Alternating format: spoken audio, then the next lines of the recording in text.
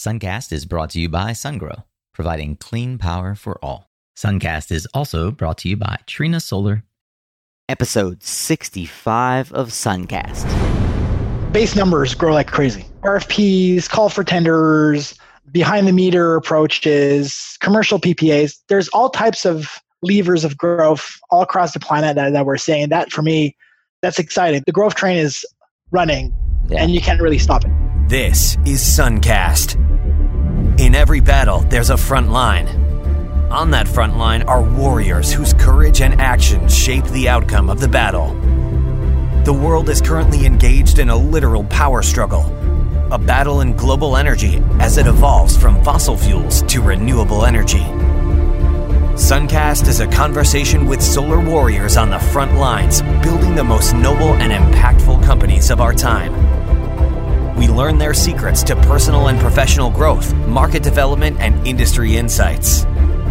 And now, join solar industry veteran, Latin America fanatic, and your host, Nico Johnson. Well, welcome back to another episode of Suncast Solar Warriors.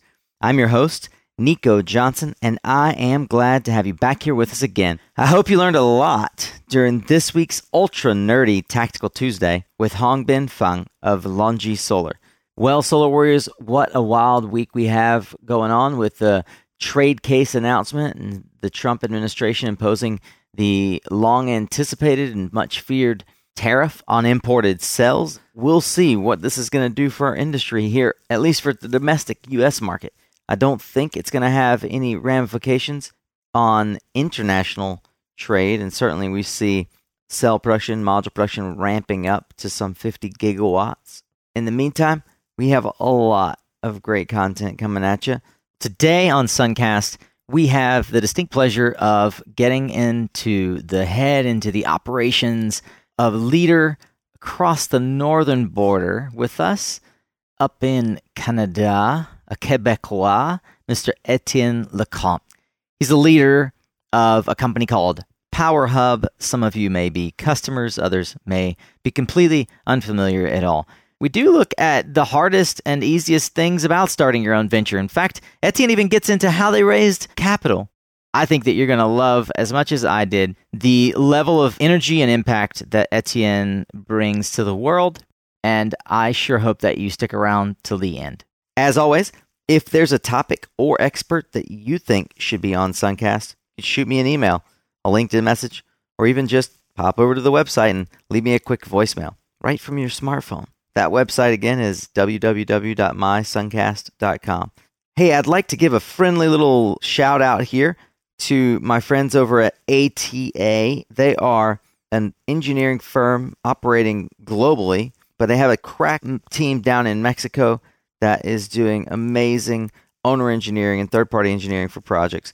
They also bring the fury when it comes to content. If you could see their webinar calendar, it is fantastic. Well, my friend Belen Gallego and her team with Patty Tato and others have announced their 2018 webinar series, and I'm excited and will be on their February 1st webinar all about bulk storage technologies. You can see a link to that webinar in the show notes for today's episode over on mysuncast.com. This episode is made possible in partnership with Alliant Energy, the innovative new fully ballasted solar tracker that is at home in the harshest environments, helping developers reduce project risk, increase yield, and keep their solar assets magically clean and productive. To learn more about their ballasted tracker and robotic cleaning solutions, please visit www.alliantenergy.com. That's ALION. And let them know you heard about it here on Suncast. Thanks again for setting aside this time in your day to be here with us on Suncast. Without further ado, please enjoy this week's episode with Etienne Lecomte.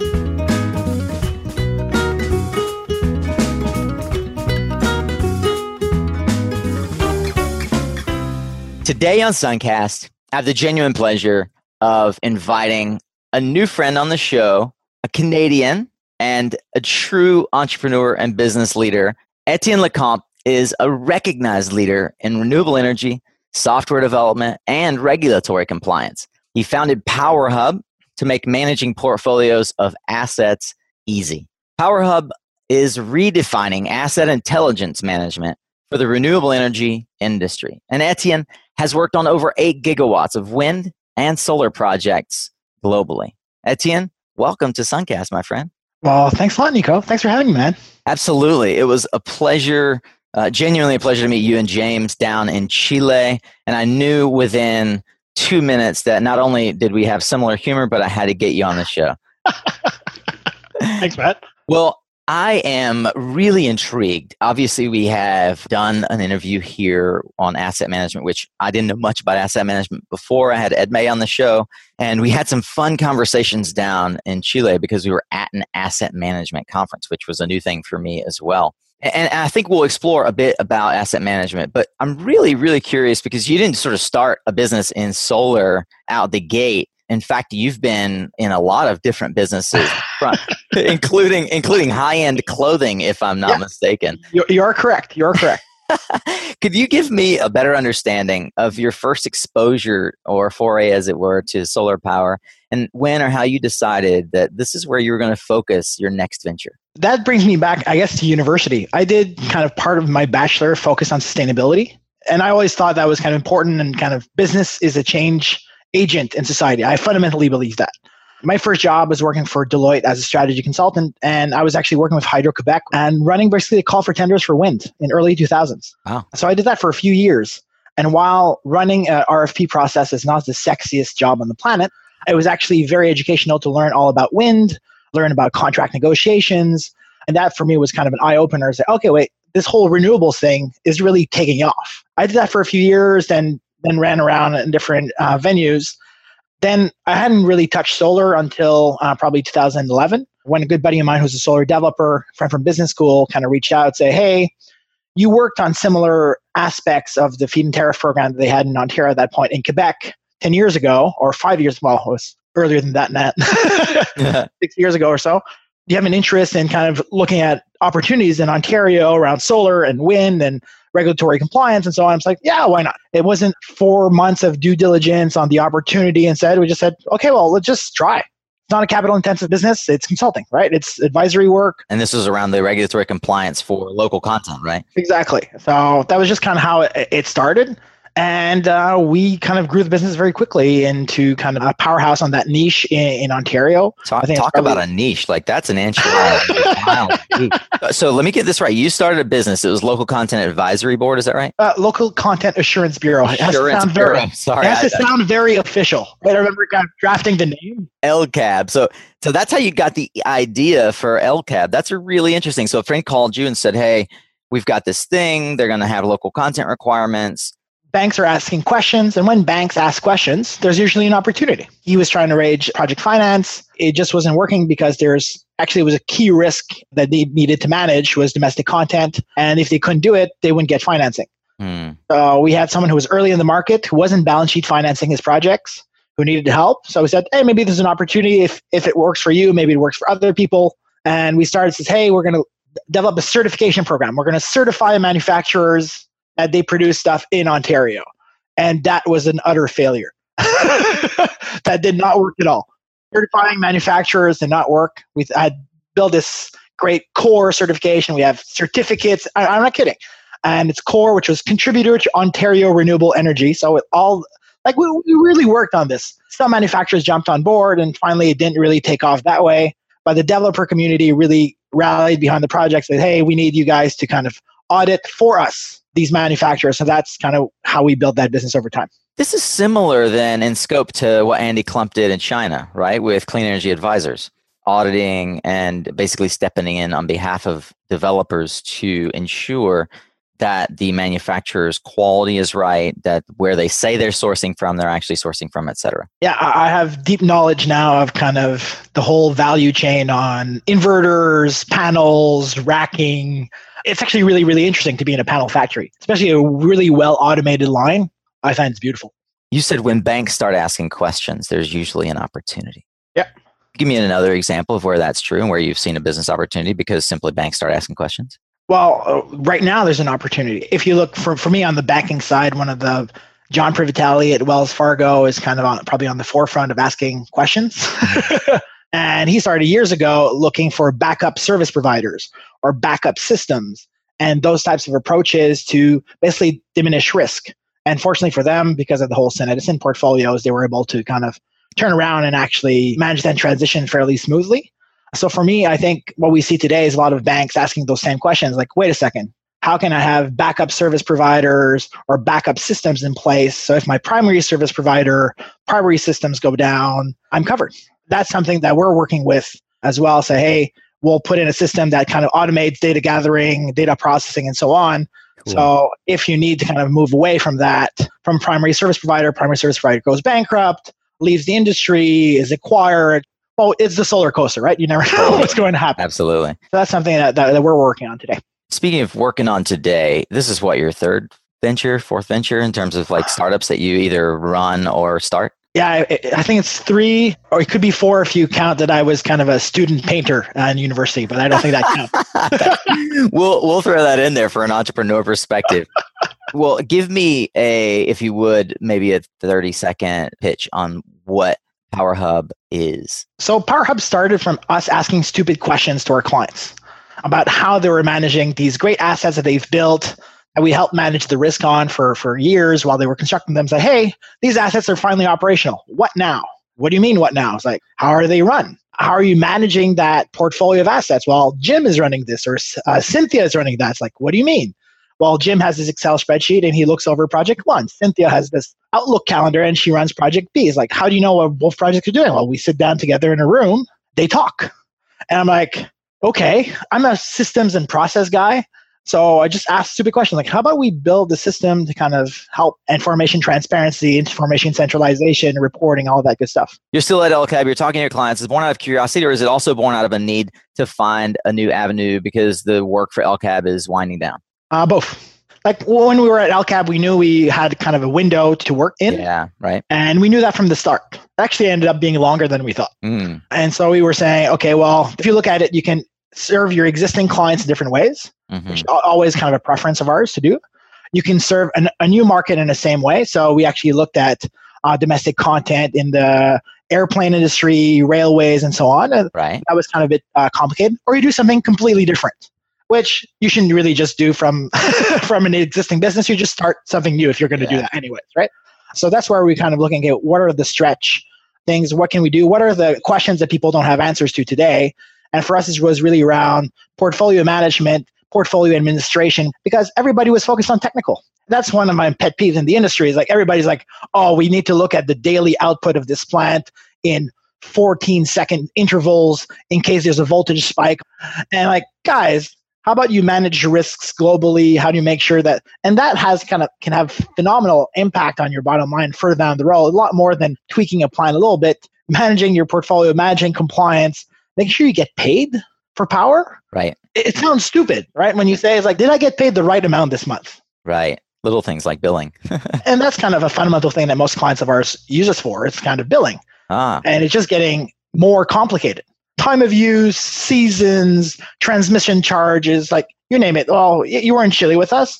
Like a project can send 1,000 invoices in a month. One project can send 1,000 invoices. Yes. How does that work? Basically wheeling charges. So depending on the transmission, and all of those are split between different stakeholders. So it's a credit and so on. It's super complicated. Wow. It makes no sense. I've seen the matrix. It's like a 100 by 100 almost Excel matrix. Okay, I have to pay this and this and this and this and this and this and this. Who's doing that job well right now in Chile? There's some asset managers I think who are doing kind of a good job over there, and we're working with them to kind of automate the process. That's kind of really kind of the next stage. Is you can do it very well on a manual basis, but we're looking to automate the process. So that's awesome. Very, very cool. And I'm assuming that because Chile is following more of a European/American model of power system management overall, and they tend to be a model for the rest of Latin America that we expect we're going to see this sort of expand in the coming decade to other countries, or no? No, hopefully not. That model was set up years ago when there was 5 transmitters, and it made sense with 5. Now there's 150. What's the ideal look like? Is there a country, I'll say, in Latin America that's getting it right? Rather, if there's not, where should they be looking? Surely not to the U.S. It's funny, like I was just reading this morning about Portugal kind of approving more incentive type of solar in the country. Spain is doing the same as well. So zero incentive, your mark to market, get a commercial PPA and those type of things. And I think that works. Yeah. But where should they look? That's a good question.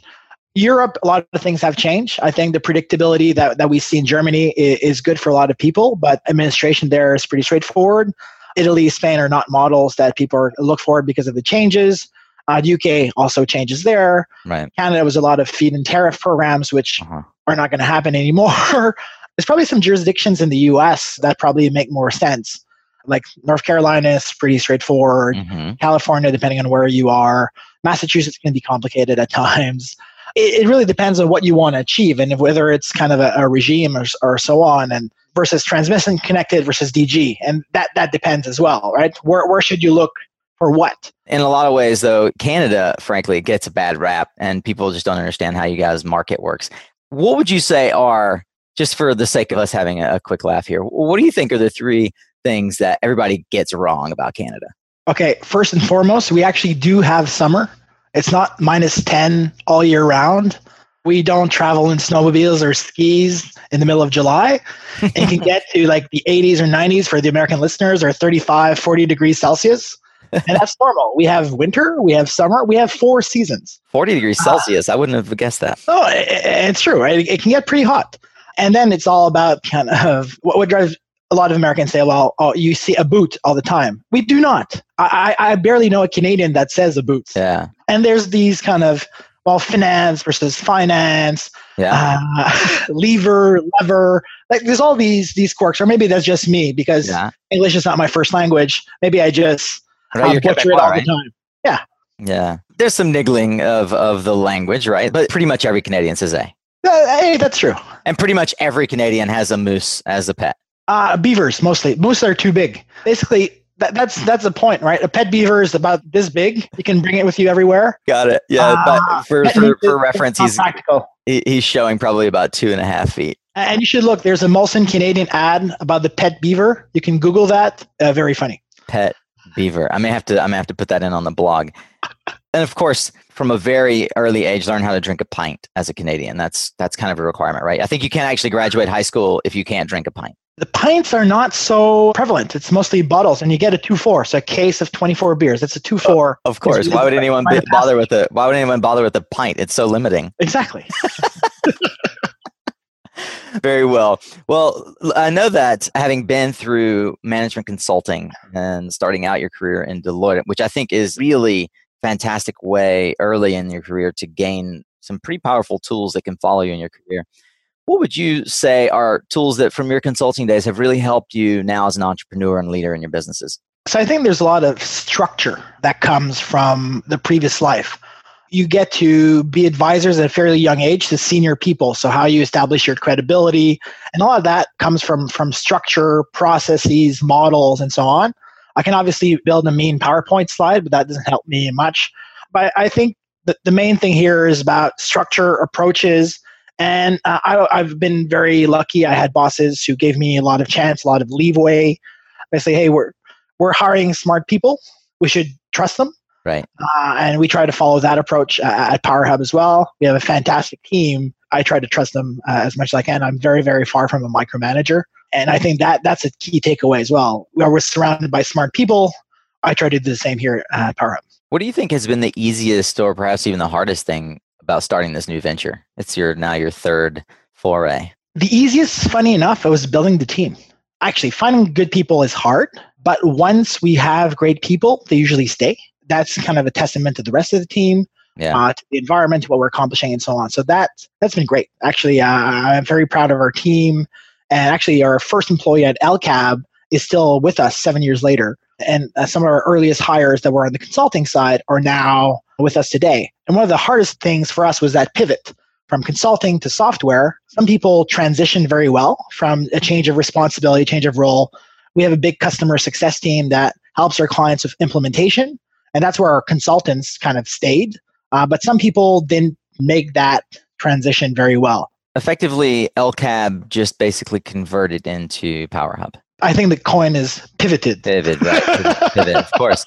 Because I was going to ask about winding down. I mean, we mentioned in the pre-interview a bit about the winding down of the fashion business that you ran. There's a lot to be learned there about how do you see the writing on the wall and what's an effective process for moving in a different direction, allowing those that need to leave and aren't on with the new vision leave. What are your thoughts on pivoting a company, but also winding down a company when you realize that it's time to stop digging? Winding down a company it's all about objectives and transparency and so on. And I think a lot of management teams hold a lot of information from their teams. So especially if you're in a turnaround situation or you're hitting hard times, be transparent with your team. And I think that goes a lot. Then it's having a plan about how you wind down. There are legal implications, there are financial implications, there are HR implications. So I think planning that out and just being very deliberate about it helps a lot. And then the flip side of that is that I hold with me today, coming from that experience many years ago, is that you can be optimistic all you want about your business. You're going to be having growth, success, and so on. You should always be having a parachute of some kind that you always have ready. Not so much for your sake, but for the team and for the business itself, for the investors and so on. You always need to say, well, okay, well, this is where I am today. Things are well. We're moving ahead and so on. That's great. What if it doesn't go well? And it's a hard reflex to coach yourself to do because it's always fun. Like growth is phenomenal. It's great. It's awesome. People are excited and so on. And then you go to the board meeting. It's like, however, we should still think about perhaps who are potential acquirers for this company today. Right. And like, why? Like, well, I have had a bad experience with that and we weren't able to sell the company because we took it too late. So it's always something that I try to kind of be mindful of. Fair to say that you're always, as an entrepreneur, thinking through an exit or a transition plan and on the lookout for possible partnerships that could grow into something more. Yeah, for sure. Yeah. Did you guys raise money for PowerHub? Yep. Are you willing to talk about how the raise went and how much you raised? So I think right now we're up to probably $4.5 million that we've raised. That's really exciting for us. So I'm really confident at 2018 because I know what I have in the proverbial bank. Right. And what's my path forward. So that's always good. And it was the same in 2017. So it's always a forward-looking process. It always takes longer than you want. It's always harder than you want. And it's never really on the terms that you really, really want. Yeah. Because once people come to sign on the dotted line, it's like, oh, and we've noticed that. Yeah. Or we want to do the deal alone, or we want to bring this. So we want, finally, we do want that seat on the board. I know we said we didn't want it, but we do. And, yeah. But ultimately, like as you raise more money, it builds up a full suite of accountability for the management team. And I think that is super important. How would you classify your investor, venture, family office? What did you go out and looking for and why? Well, we have kind of friends and family that kind of got us started a little bit. We have some small VCs that invested as well. A larger investor is a family office who have usually longer term horizons, which is very helpful. Have that personal connection as well to you. And now we're starting to kind of get also more strategic investors who know the market, who can help us go to market, help us with introductions and so on. Where do you see PowerHub in the spectrum of asset management? I remember one of the things that stuck out to me in our conversations is that you don't see yourselves as a renewable energy company per se, right? I mean, you guys have built a crack team that understands renewable energy, but you also don't necessarily see yourselves as an asset management company. Can you explain a little bit the ethos, the philosophy? We're here to help our clients grow. That's the fundamental of it. And we build tools and we support our clients with our team to make the tools relevant to them. So one way to look at PowerHub, we're not a commercial asset management suite or a financial asset management suite or a land management suite or a stakeholder engagement or a billing. We're all of these things. So the way to think about PowerHub is really we're kind of an ERP light. And what we're really focusing on is we're an asset intelligence platform. And that can mean many different things to a lot of people. But fundamentally, it's about centralizing information in one place and making it relevant to different parties in your organization. So that can mean all through your life cycle of your project, be it development, construction, operations, commercial management, and so on, you're always going to be relevant. We are constantly bringing additional functionality to really follow that whole project life cycle. So to say that we're an asset management platform, that's where we started, mind you. But since then, our product has grown leaps and bounds. We have clients who just use us on stakeholder engagement. And the conversation I recall very clearly with James Paganis, who's head of your sales and marketing organization. Product, yeah. Product. Yeah, I mean, that's fair. He's head of basically developing what customers ask for. Yeah. Is that at the core, you guys are a software company and you can build as the client's needs evolve. And I thought that was really interesting and insightful. At some point, I want to have James on because he's one of those guys who not only understands from a core development perspective what it looks like to build a solar project, having built many megawatts, but he also really, really understands the notion of the customer experience and like a customer survey, like truly trying to get into the customer's head and figure out where they have problems, where they have issues and hurdles. You guys see such a broad spectrum of the market, and I believe you're in more than North America, right? Latin America, Middle East, Europe, Japan. What are you learning about the evolution of we'll stick with solar, but the evolution of our industry in terms of where obviously you're engaged with clients, they're asking you to develop functionality, which gives you a little bit of insight into their pipeline, not just their assets deployed. What are you guys learning that would be interesting for the Suncast community in terms of where you see the market going regarding DG, utility, et cetera? Well, if we start let's just say regarding DG and utility. Let's bucket that. So DG depends how you define it. Mm-hmm. DG in Chile is 3 to 9 megs. That's right. And they're like, how the hell are we managing these small projects? And I find that's hilarious. In Ontario, it's a 10 kilowatt system.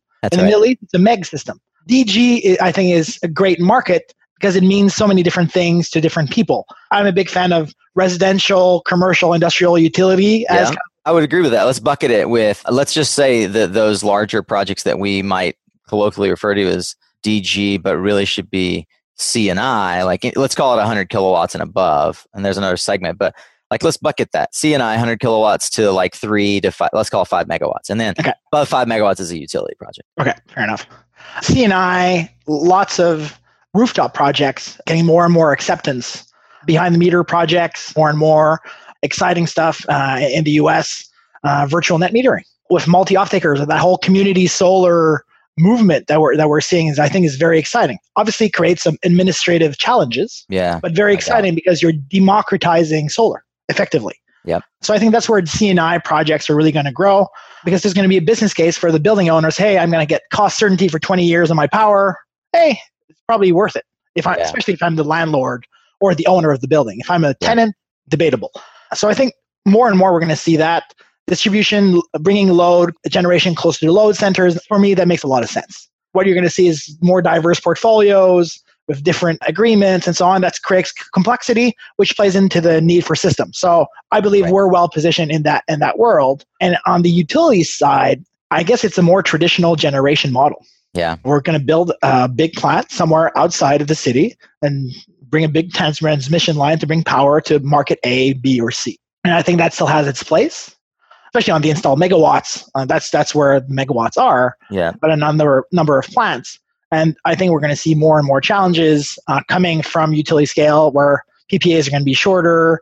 And then it's really about what value they can bring to the grid as well. And for me, that's a big thing from utility scale projects. They're connected directly, transmission connected. That has value in itself. And how you can monetize, for me, that's going to be a big thing that we're going to see in the coming years. Whoever monetizes ancillary services, the better is going to win. That's one of the things I was really curious to understand, because I would imagine that based on the nature of your integration with your partners and mostly IPPs, they must be coming to you anticipating their future needs and saying, can you build this for us? Or can we integrate this? So where do you see that opportunity? And as well, with a transition in the way that energy is being bought and sold, generated, transmitted, what threats do you see to your business or to the industry at large? I think the whole industry has been adapting recently to changes, less government intervention,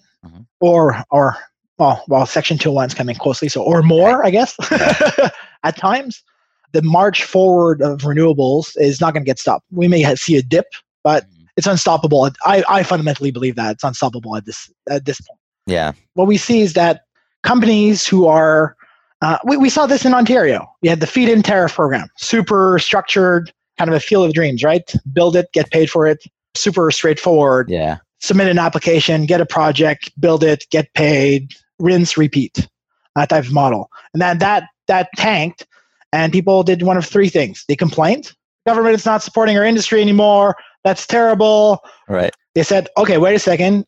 This market I'm in is one of many markets. Right. Let's go elsewhere. Let's figure it out. What skills do we have that's transferable from this market to other markets? Yeah. And some very effective Canadian companies went into the US and Latin America. Yeah.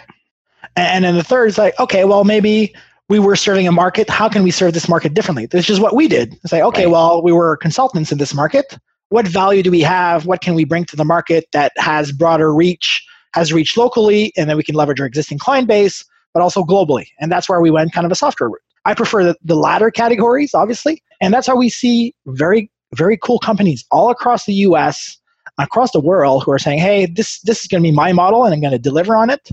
And I'm a firm believer small is beautiful. And we see some companies coming into the marketplace with a great team, usually from a bigger IPP, to say, okay, well, we're going to grab the top 5 people from this team, build this startup, and go with this vision to implement that. And we're going to raise some funding and we're going to just go at it. And I find that very exciting because the fully integrated, I'm going to produce modules, racking, inverters, I'm going to be a developer, an EPC, an O&M provider, and so on. I think those days are over. We're going to move into a segment I call hot or hype. And I'm going to ask a specific question about a market or topic, and you just give me 30, 60-second response or reflection on whether or not you think it's hot, hype, or why. We'll start with the Latin America solar market. All right, I think it's hot. Seen it Argentina recently, prices very low, oversubscribed. Chile now with the interconnections in the middle of the country, we're going to see a lot more projects. Brazil had the marks, Peru, and so on. I think it's going to be a growing market and makes a lot of sense. When people are complaining about irradiance of 2100 when we have 1100 on a good day or 1300 on a good day in Ontario, right? It just makes me believe there's such an opportunity, right? Absolutely. There's a lot of similarity in seeing how these markets can grow, especially when taking into consideration the way markets like Germany and Canada have boomed. And a lot of it has to do with regulatory elements, regulatory requirements. So we'll see how that evolves, especially in Peru, where I think there's a huge opportunity. I agree with you. Hot or hype? Energy storage with regard to distributed generation. Makes sense. For me, that just makes sense. And then it depends how it's going to be implemented. For me, that's a big question. I think it makes sense on a nexus. Like, hey, okay, but what are we doing with it? Mm-hmm. Are we peak shaving? Are we load shifting? What are we doing with that storage? And how is it managed? Is it managed centrally or is it everybody for himself? I think we're going to see the rise of virtual IPPs who control 10,000 of these. And I think that's going to be of controlling the storage alone, right? So of a storage IPP that basically is responsible for dispatching instantaneous load requirements. And wow. Well, it's already started in Germany. I forget the name of the company who's actually doing that today. Very cool. Yeah, and I think that there's some really cool stuff that's going to happen with that mix of remote control and basically ancillary services. And the real question ultimately is like, we all know there's benefit there. How do you monetize it? Right. And that's for me, I've mentioned that. For me, that's the biggest question for me in 2018, 2019. And you guys are essentially at a place in the ecosystem where instead of going out to mine gold, you're at the bottom of the mountain selling pickaxes. Yeah, that's one way of looking at it. I like it. Yeah. Well, moving along here, hot or hype, the nexus of renewables and the electrification of the auto industry. Big point on most times, say long-term planning of most ISOs is electricity demand. Mm-hmm. So if you have decreasing demand or stabilizing, a lot of energy efficiency is a big part of most of the ISO's mandates across the world. Electrification of transport brings demand up, which is good for renewables. All right. How about hot or hype, blockchain? I think there's some great things to do with blockchain, especially into counterparty security. Mm-hmm. Making sure that contracts are transferable and so on, and lowering counterparty risk and those type of things. But right now, all I've seen in solar is like forward contracts on power disguised as blockchain. Right. So I think the industry is not there yet. Yeah. I think there's going to be interesting things to do with blockchain. I really do. Yeah. And I have some ideas on where that could lead. Seems like the kind of thing that, as a register, and at the very least, it seems like the kind of thing that ultimately integrates into your type of business. Yeah, I believe there's a great opportunity on warranty management, as an example. Oh, that's a really great point. Because especially like who installed it, when they installed it, like having the right traceability around pieces of equipment Yep. I think it's a great use case for blockchain. So there's a smart idea for a willing entrepreneur out there. If someone wants to talk about it with me on that, I'm willing and able. Very cool. Last hot or hype. Local content requirements for the proposed for the proposed Canada border wall. I think it's very important because it's going to be an ice wall because we see a lot of people coming in from Canada, a lot of U.S. migrants. Yeah. And we really want to respect them, but they need to put in some work. So we're actually going to have them help build the wall before they can come in. And I think it's very interesting. Yeah, and of course, instead of solar power, it's going to be geothermal powered. Oh, it has to. It has to. It's really kind of a Game of Thrones kind of wall that we're aiming for. Fortunately, we haven't seen any dragons, so we're good. I heard that they're going to require that you install an AR app that similarly Game of Thrones themed for passport approval to get across the border. It's no longer like you can just get across with your license. No, I think that's definitely going to happen. Interesting. I'd love to know what position you hold, maybe about the industry or maybe just personally, that you feel is particularly controversial. How can I say? We see it all the time where organizations are so focused on building new projects and they're treating operations and maintenance and asset management as a cost center. And that drives me bonkers. More and more companies are taking this more seriously and so on. But for me, that's one thing that people want to just forget about these assets and have them manage themselves a little bit. That's kind of what we saw early in the marketplace and say, hey, if it's not broken, don't fix it type of approach. That drives me bonkers. Because I believe that probably 7 out of 10 contracts or plants were in technical default at one point or another because people don't pay attention. I was on a call with a potential client yesterday. It's like, yeah, we haven't renewed our land lease for that site, but they're still letting us operate. So we're not going to ask the question. And I'm like, what? You're kidding me. And it's those type of things that people are like, we'll wing it. We see a real professionalization, I guess, of the industry right now. And there's some groups that are bang on and to know what they're doing and so on. And there's some real cowboys out there who are trying to sell projects and people are looking at them like, hey, well, prove that you've done maintenance over the last 3 years. That's actually something we talked about in Chile, right? That it's unbelievable the number of times I've had a conversation with folks asking about their O&M cost center, right? Like how they approach O&M, and they genuinely don't know what their O&M is costing on a plant-by-plant basis because they see it as an upfront negotiation in their build cost. And they don't even review the reports if they're lucky enough to have negotiated that they get a report from the person that's going to go wash their plant, right? Like it blows me away. They're like, oh, well, it's already in the contract. It's going to get washed twice a year. I'm like, and my question is often, well, how's that washing going for you? Does it help? Or what data are you looking at? It blows my mind the number, and these are sophisticated companies who have the financial capability to be and frankly the number of heads sitting around to be able to dig into this data, and they don't. I think that's a huge opportunity in the industry. And people don't. It's not sexy. Well, let's move on to a segment I call Lessons Learned. I am always trying to learn from the guests on the show. What are some key lessons or takeaways from some of the most important mentors in your career? One thing that stuck with me on like high level career planning, which I think was really interesting for me. And I was kind of a 23-year-old in his first job when I learned this, and I thought it was helpful. And my boss at the time told me, from 20 to 30, you learn. Yeah. From 30 to 40, you build. And from 40 plus, you either grow or you cash out, or there's a variety of nomenclature that can go on the 40 plus. But for me, I'm still under 40, so I'll focus on that. But it's really kind of just a high level mindset. You're not going to win the proverbial career lottery between in your 30s. You may build, as an entrepreneur, you may build something great and so on. So you learn, you build, and then you grow. And that can be, for me, the growth on the 40 plus, it can be personal growth, it can be financial growth, it can be company growth, it can be a variety of things. But for me, that's where I've changed it. It's like learn, build, grow by decades. For me, that's always helps me put things in perspective. I love that. I love that perspective as well, because I run into so many people who want grow now, and they're not willing to put in the decade of experience. And I've never, for what it's worth, I've rarely met a successful executive who would say that it takes less than a decade, right? Almost all of them agree that it's roughly like 8 to 10 years to become seasoned in something good enough that others would be willing to allow growth, that investors are going to believe in your capacity for scale. And folks would point to some of the tech entrepreneurs, some of them whom are lucky, but a lot of folks forget to say, oh, well, when did he start coding? Right? Like these guys are, yeah. Go ahead. I completely agree. Like Malcolm Gladwell, the whole 10,000 hours of iterations or practice of anything to be good at it. For me, that's a concept that I've really taken with me. Yeah. Which reinforces the whole concepts of persistence, stamina, grit.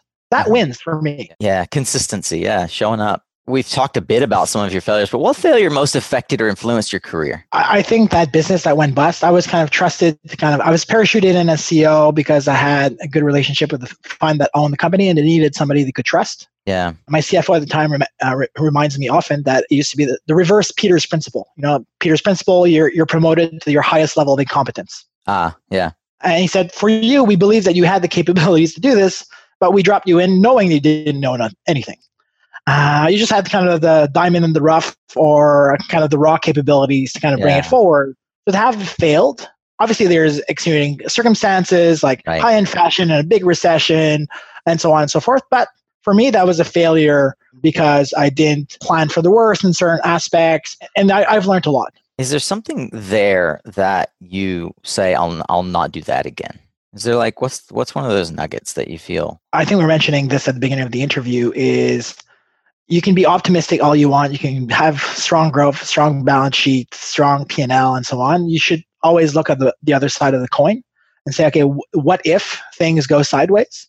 And that's something that's been drilled in me because of that experience, because we were a bit late to the ball in trying to sell the company in that case. And that may obviously other things happen as well. But for me, that's something in the background. And I was just in a board meeting this week where I said, okay, well, great 2017. Here's the plan for 2018. Things are going well. However, we should still engage in conversations of A, B, C, and D. Etienne, what has you most excited right now for solar growth in the global market? I mean, what do you see that's next? I'm excited. Just base numbers grow like crazy everywhere.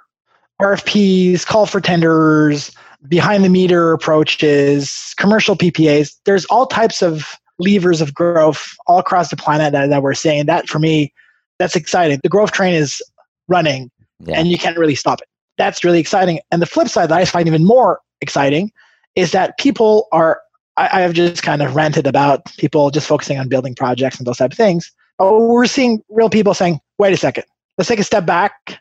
For me, once again, I was on a discussion with a potential client yesterday. It says, for us, asset management should be about thinking 2 years ahead. Right. And right now we're fighting fires. So what can we put in place today to help us think forward? And that's really the whole discussion that's coming about asset intelligence rather than asset management or operations management and so on. It's like, what can we learn and look forward to make our business more efficient? And we see people thinking that way more and more. And that for me, that's phenomenal. That gets me excited. We're rounding third base here, so I'm going to move into a segment I call Learning, Leadership, and Legacy. Okay. So as we hit the home stretch, I'd love to hear more about how you educate yourself. And I know that leaders are readers, and I've never met a CEO who doesn't read. I'd love to hear from you what you would give yourself as a recent college graduate. You're fresh out of school. You're going into Deloitte. You would go back and tell your recently college graduated self, hey, you should have this manual. I thought that question was really interesting in a variety of ways, because when you go into these organizations, they say, well, you should read this book by Christensen and From Good to Great, and like these more classic novels about business growth, but you have no point of reference, which I think is interesting.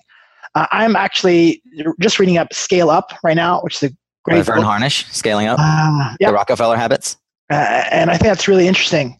It's been widely recommended to me. I have friends who are actually consultants on that methodology and so on. I think that's a lot more practical and a lot more relatable than a lot of pure business strategy books. On the business strategy book side, probably Blue Ocean Strategy, about looking at markets a different way. And I think that's very important to kind of get in your head from an early age. And for me, the thing I've mentioned Malcolm Gladwell earlier, 10,000 hours of practice, of iterations, or I forget which book that's in actually. But for me, that's something I've learned fairly early, I guess, but still super important. And I would just like to hammer it, because you come out of school, you believe the world is your oyster. Hey, I'm getting a paycheck. Oh my God, that's awesome. Or I'm in this venture and it's growing, and you're expecting success to come like this. And that's just not, unfortunately, how the world works. Yeah, that's in his Outliers book. I definitely agree there. I've been a bit Malcolm fan, and obviously I think there are some folks that are trying to say, and I think Malcolm has actually come out and said that, look, it's not an exact science, 10,000 hours, but I think the underlying philosophy there is important, that it takes time to develop a skill set that others are willing to pay for. Etienne, thanks for this amazing insight. As we wrap up here, where can people find you? What's the best way for them to engage? LinkedIn's always a good point. Twitter, @TheEtienne, which is kind of funny because my name is Etienne, Etienne, which most people can't say. So easy English way to say it's ATN, 3 letters. So _ATN on Twitter. Great way to find me. Got it. You can find me on our website, powerhub.com. And if there were a way that the Suncast audience could help, is there something we can do for you? Is there something that you guys are... For me, I believe fundamentally that technology is an enabler. Mm-hmm. So if you have ideas of how technology can enable your business, I'm always willing and able and available to have these discussions. We talked in passing of blockchain for warranty management. I'm really interested in that. I'm actually reading up on that because I think there's really an opportunity there. Just having a discussion, you're running assets, you have assets, you want to chat and try to be more efficient, effective, and focused. We're all about asset intelligence and variety of forms. So just like to engage. I do not have the monopoly on good ideas or answers, but I'd like to discuss it with you guys. Very cool. Well, let's end today, as we always do, with a bold prediction. Etienne, what one thing do you see happening in the market that perhaps nobody else is tracking? What's in your crystal ball? I look very closely at inefficiency in marketplaces. And people more and more are looking to say, well, I'm going to remove this inefficiency in the process and make things more efficient and win because of that. So I think that goes into our whole asset intelligence kind of approach. But I think that's what we're focused on as a company. And I think we see more and more actors at variety with different approaches are doing that. Yeah. Like automated plan design, great company doing that. From that, we're ultimately going to see, and I'm surprised we haven't seen this yet, more advanced analytics in the forms of kind of machine learning on performance data. For me, I'm still scratching my head why there's 70 different monitoring companies on the planet. Why no one's obviously quality of data is a big one, so why it hasn't really kind of came out. But why not, guys? Yeah. I'm excited about that personally, but just the quality of data I think is a big stumbling block there. Very cool. Very cool. I agree as well. I'm baffled why there's not more machine learning and we'll call it pseudo AI being injected into the data science of our business. And I foresee that as a huge opportunity moving forward. Well, Etienne, if that or any other of the prognostications on this show happen, we'll be sure to have you back here and talk about it, including, hey, one of my Suncast listeners who might build the blockchain for solar warranties. I look forward to that and many more conversations with you. I love it. I've had so much fun. Give my regards to James, and I'd love to have you back anytime. Well, dude, Nico, thank you so much for the opportunity, and hi to the whole Suncast audience. Thanks a lot. Hey, before you go, one more. Don't forget that on Tuesday, we'll have Mark McClanahan from MaxGen. It's going to be another great episode here on Suncast. That's a wrap on today's conversation, Solar Warriors, and you're now well armed for battle. Hopefully, you'll take away some great tools for your own success. I'd love it if you'd share what you learned or share the episode over on LinkedIn. Let me know what other tools you need. If you want to sharpen the axe a little bit more, I've shared some of the resources we discussed in today's conversation over at mysuncast.com. Just click on the latest episode link in the title bar. Perhaps the best tool in your arsenal might be subscribing to the mailing list while you're there, so that you'll get an email from yours truly when new content is available. Have a suggestion for someone you think should join the conversation? Email me, nico@mysuncast.com, or shoot me a message on LinkedIn. Hey, that's it. Thanks for being here. Until next time, stay informed, my friend, and stay tuned.